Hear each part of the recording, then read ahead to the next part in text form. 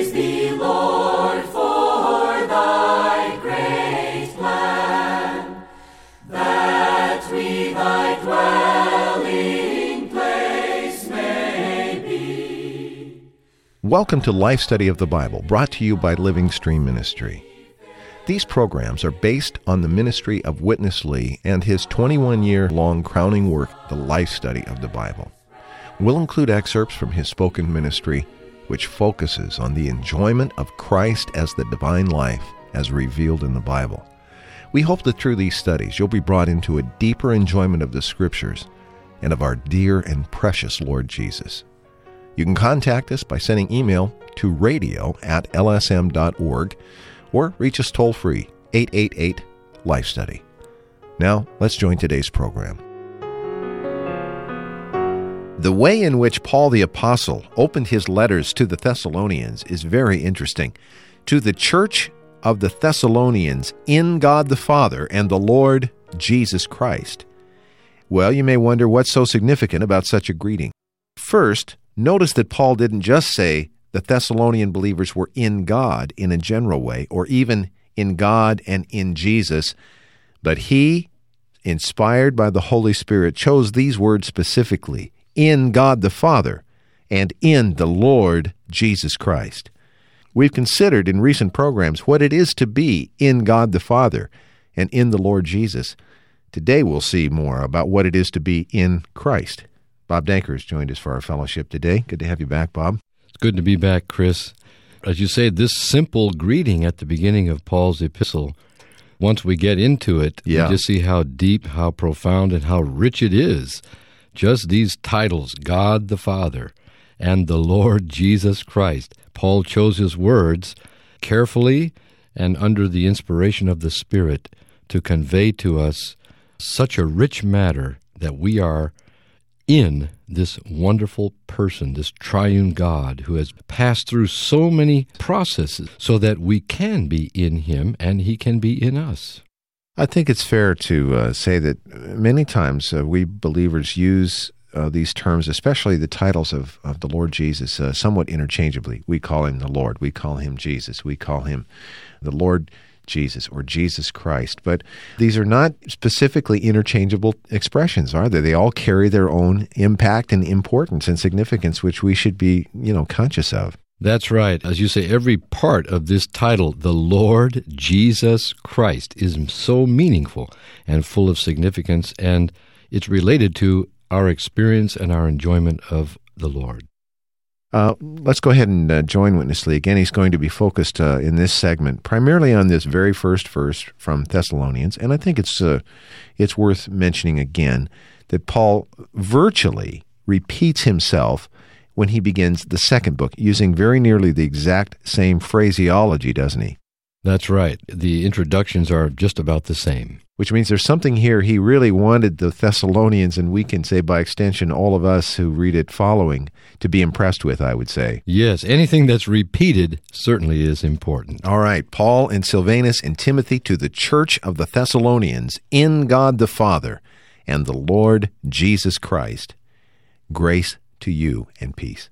All right, here's Witness Lee with his fellowship on this very, very marvelous word today. I'm looking forward to our program.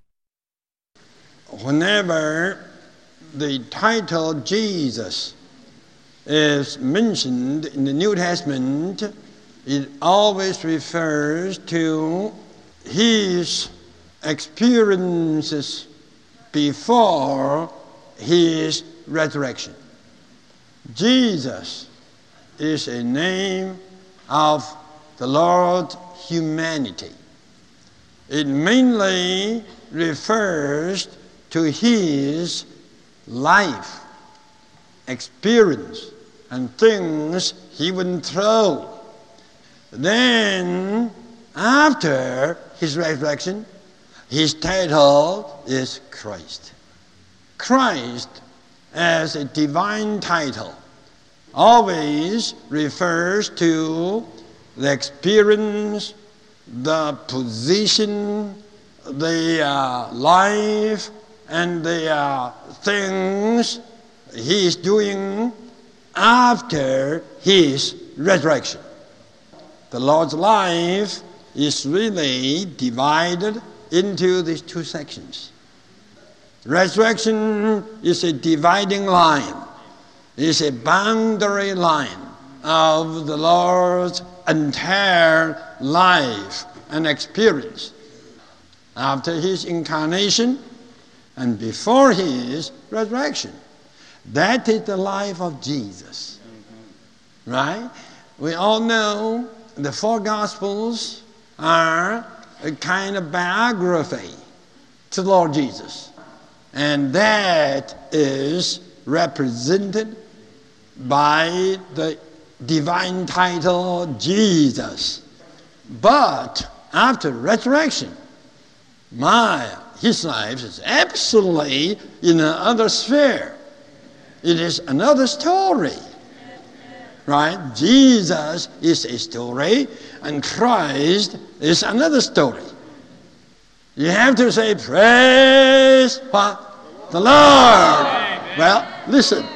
When you say the Lord in the New Testament sense, it means the entire life and history of Jesus Christ. Bob, this is an interesting thought that perhaps is new to a number of our listeners. The Gospels are really a biography of the Lord Jesus. They really touch that aspect. And then the epistles really, in the book of Revelation also, are touching a whole other aspect of the biography of the Lord Jesus Christ, aren't they? That's right. The New Testament, of course, begins with the four Gospels, which gives us four views of the Lord Jesus as a man, from his incarnation and through his human living and all the things that he did as a man in his more than 30 years of human life. Then, of course, his wonderful death at the end of his life, which accomplished redemption and accomplished so many things for God and for us. This is the Lord in his humanity, and we know that as a man, he's called Jesus. So Jesus is the name of the Lord as a man. It refers mainly to his humanity. It's not wrong to say Jesus after the Lord's resurrection. He's still Jesus. Right. That means he still has humanity. Right. This is a wonderful thing. I would say many Christians have the mistaken notion that when the Lord resurrected, he left his humanity in the grave. And now he's just divine without humanity. But the wonderful reality is he's still a man. But in his resurrection, he entered into a new stage of existence. And in that stage, he is mainly Christ. Yeah. He's still Jesus. We can still say he's Jesus Christ. But we have to emphasize Christ because now he is in resurrection. And all that he accomplished when he was in the flesh, living on the earth and dying on the cross, is now incorporated into him and now included in him as the resurrected one. But he is in a new stage. So the Bible also tells us that in resurrection he was made both Lord and Christ. That incorporates his humanity in a more all-inclusive sense, doesn't it? It does. That means that today the Lord is a man. Before the Lord was incarnated, he was the Lord. Yeah. Before Christ became a man, he was the Lord, and he was already the Christ. But after his resurrection and in his ascension as a man, he was appointed and anointed to be the Lord of all and the Christ of God. So now, even in his humanity, he is the Lord and the Christ. This is now the new stage of existence that he has now in his resurrection. So now we call him the Lord Jesus Christ. Amen. Okay, let's turn our attention now to this next stage following resurrection.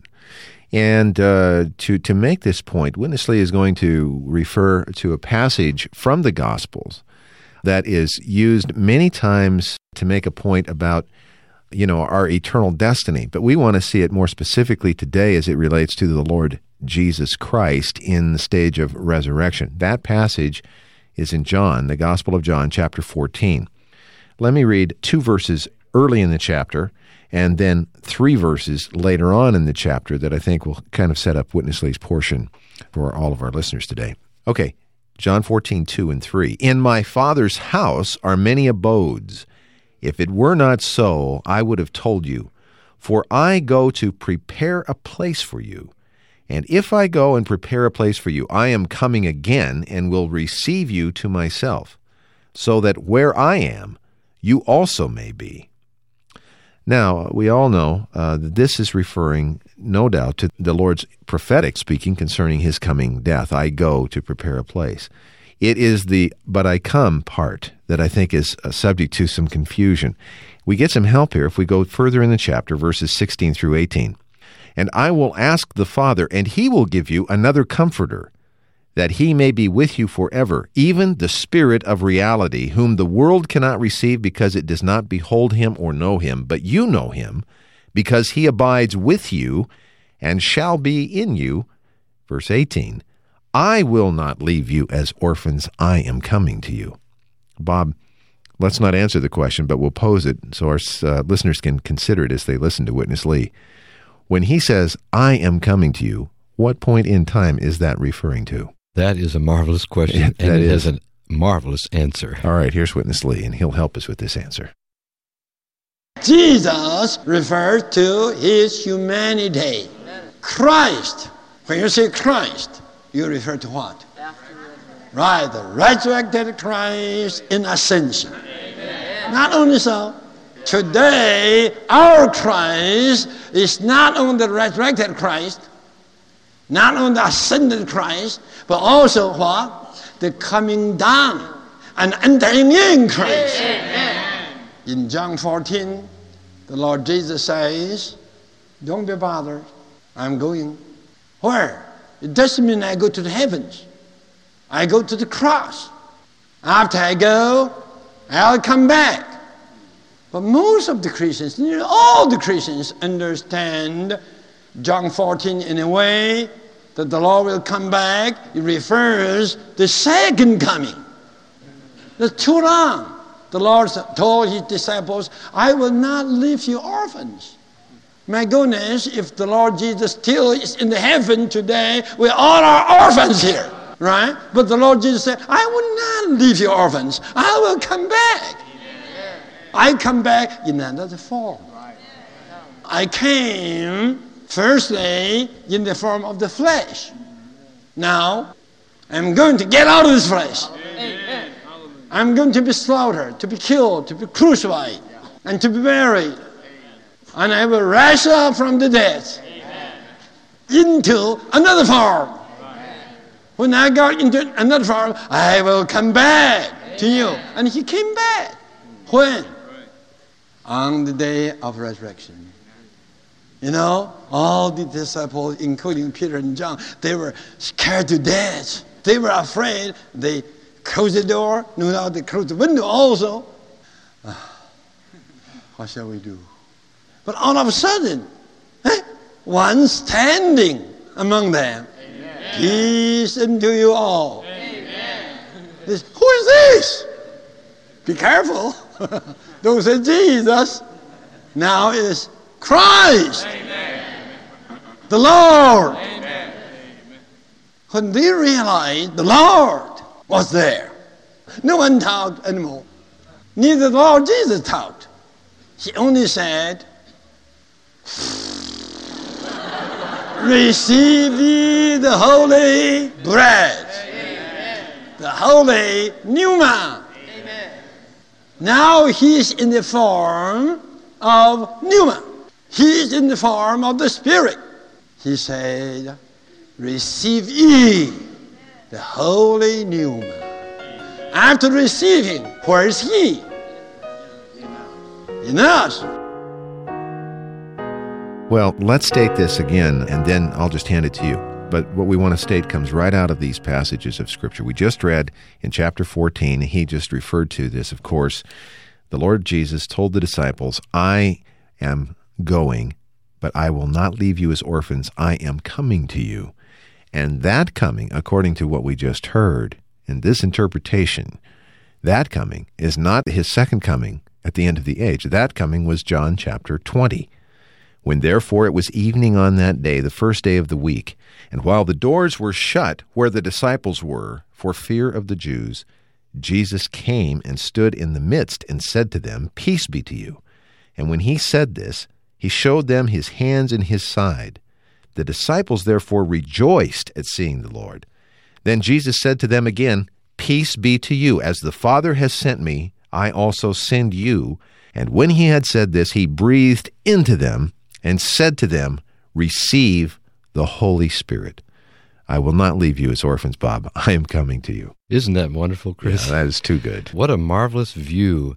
As you said, most Christians understand the Lord's word to refer to his second coming, which would occur at least 2,000 years after he spoke these words.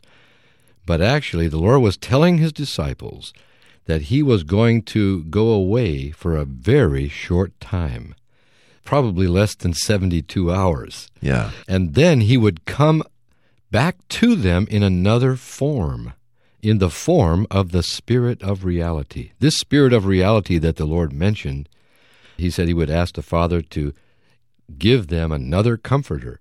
This other comforter is the Lord himself in another form. That is the form of the Spirit of reality. So the Lord said, I will not leave you orphans. This means the Lord was telling them that he wasn't going to be gone that long. He wasn't going to leave them without his presence. So eventually, on the day of his resurrection in the evening, they were all gathered together in fear in that upper room. Yeah. All of a sudden, he appeared. No one knows how he got in the room. He was just there. And then, as Brother Lee pointed out, he breathed. He didn't speak a long message or sermon to them. He just spoke a few words, Peace be to you. And he breathed into them and said, Receive the Holy Spirit. Who is this Holy Spirit that was breathed into the disciples? This Holy Spirit is just the resurrected pneumatic Christ himself. This one who came back to his disciples on the day of his resurrection. He breathed himself into them as the Holy Spirit. Now, he is in his believers. He is within us. When he was in the flesh, he was outside of us. He could be with them, but he could not be in them. Right. But in resurrection, he can be in us, and all that he is and all that he has accomplished for us can now become reality to us in our daily experience. You make a very good point. Before this moment, he was with the disciples. Now he breathes himself into the disciples. There's a lot of mysterious components to what has taken place here, and we cannot hope to really get a complete, concise grasp over all of these things just purely rationally and logically. I mean, on the one hand, the Spirit was there before. The Lord Jesus was put to death, and he bodily, physically resurrected with that body that was on the cross, and yet, mystically, he appears in the room, physically and spiritually, able to pass into the room without the opening and closing of a door, but yet here was the body with the nail prints that he could use as a testimony to the disciples. And now somehow in resurrection, he is so identified with the Spirit that he and the Spirit are inseparable, and is breathing himself into them as he breathes into them the Holy Spirit. It's beyond our comprehension, isn't it? But it's surely available for our experience. Absolutely, Chris. It is a mystery that no human words can explain. How could the Lord be the Spirit of reality and yet still have a body that can be touched? This is a mystery of mysteries, but it is a reality, and this wonderful one in his resurrection in the form of the Spirit is now dwelling within us. This is another mystery, but this mystery is not for us to attempt to understand with our human mentality. This mystery is for us to enjoy, to experience. We receive it by faith. It's the Word of God. We have to believe every part of it, even those parts that we have not yet been able to completely analytically explain. Marvelous, Bob. Marvelous. All right, let's go back to Witness Lee for our final portion. Today, the church is in God the Father. Not only so, and the Lord, Jesus. Not only so, Christ. Christ denotes all the riches of resurrection. To reach resurrection. The church today is in God, the Father, is in the Lord, is in Jesus, is in Christ. Without being the Lord and being Christ, if he was only Jesus, it's hard for you and me to be in him. Amen. But today he is the Lord Jesus Christ. Amen. So we can be in him. And we are in him. Amen. Right now we are in him. Amen. Jesus means everything you are has been terminated. This is Jesus. And Christ means what? You are now no more in yourself. No more in the old creation. No more in sin, in death, in the world, in Satan. No more. Now you are in resurrection. You are in the Spirit. You are in holiness. You are in righteousness. You are in power. You are in strength. You are in might. You are in authority. You are on the throne. I tell you, in Christ is altogether too much. Well, you could say, I don't know what kind of teaching that was, but there was some strengthening there. There was some empowering. There was some nourishing. He was really burdened with this matter, wasn't he, Bob? You know, we just talked about how as the Spirit now, Christ is able to get into us. But also, we are able to get into him now, aren't we? Isn't that marvelous? Yes. He is in us and we are in him. That means we are one with him. We're blended together, even mingled together with him. And that is the real essence of the church. If he were not in us and we were not in him, we would just be a collection of human beings. Even though we do believe in the Lord, we would just be human believers. But the church has a divine component. Right. And that component is just the resurrected Christ who lives within us and in whom we are. Mm-hmm. We are in this one.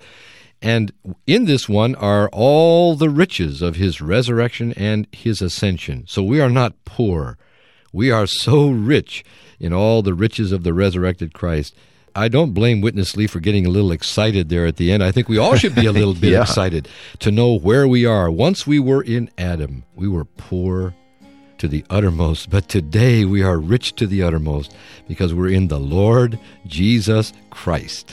And these young Macedonian believers used to be in Thessalonica, but now they are in God the Father and in the Lord Jesus Christ. I imagine they were excited as well as they read Paul's words. These words must have been full of enlightenment, full of refreshing to them, to see that they are no longer in themselves, no longer in the world, in death, or anything negative where they used to be. They are now in God the Father and in the Lord Jesus Christ. All the time we have for today, Bob. I wish we had more to kind of savor this. This was a very, very sweet portion. Appreciate a lot your help today. It's a pleasure, Chris. We hope you've been nourished and strengthened and empowered and all of the other things that he offered to us there at the conclusion of this program. If you'd like to have a chance to mull over these in more depth, contact us about getting the printed Life Study messages. And you can do that by calling us toll-free at 1-888-LIFE-STUDY, 888-543-3788. For Bob Danker, I'm Chris Wilde. Thank you for listening today. Dear Lord, we give ourselves to Thee. Receive us into Thy wise hand. Thank you for listening to Life Study of the Bible with Witness Lee, produced by Living Stream Ministry. Living Stream Ministry is dedicated to the works of Watchman Nee and Witness Lee, two co-laborers with the Lord in China during the first half of the 20th century. After World War II, Watchman Nee sent Witness Lee to carry out this ministry in Taiwan. Later, the Lord led him to the United States and eventually to the rest of the world before he went to be with the Lord in 1997. Living Stream Ministry now has hundreds of titles by Watchman Nee and Witness Lee available in English, plus many in more than 50 other languages. To find out more about Living Stream and all that we offer, visit our website, lsm.org. You can also reach us toll-free at 1-888-543-3788 or email us radio@lsm.org. Thanks for listening. Was Jesus simply a great religious leader? The next day he saw Jesus coming to him and said, "Behold, the Lamb of God, who takes away the sin of the world." John chapter 1, verse 29. Based on the scriptures, the religious people were looking for a great leader, but Jesus was introduced to them as a little lamb with a little dove. The lamb is for redemption, to redeem fallen man back to God, and the dove is for life-giving, for anointing, to anoint man with what God is, to bring God into man and man into God.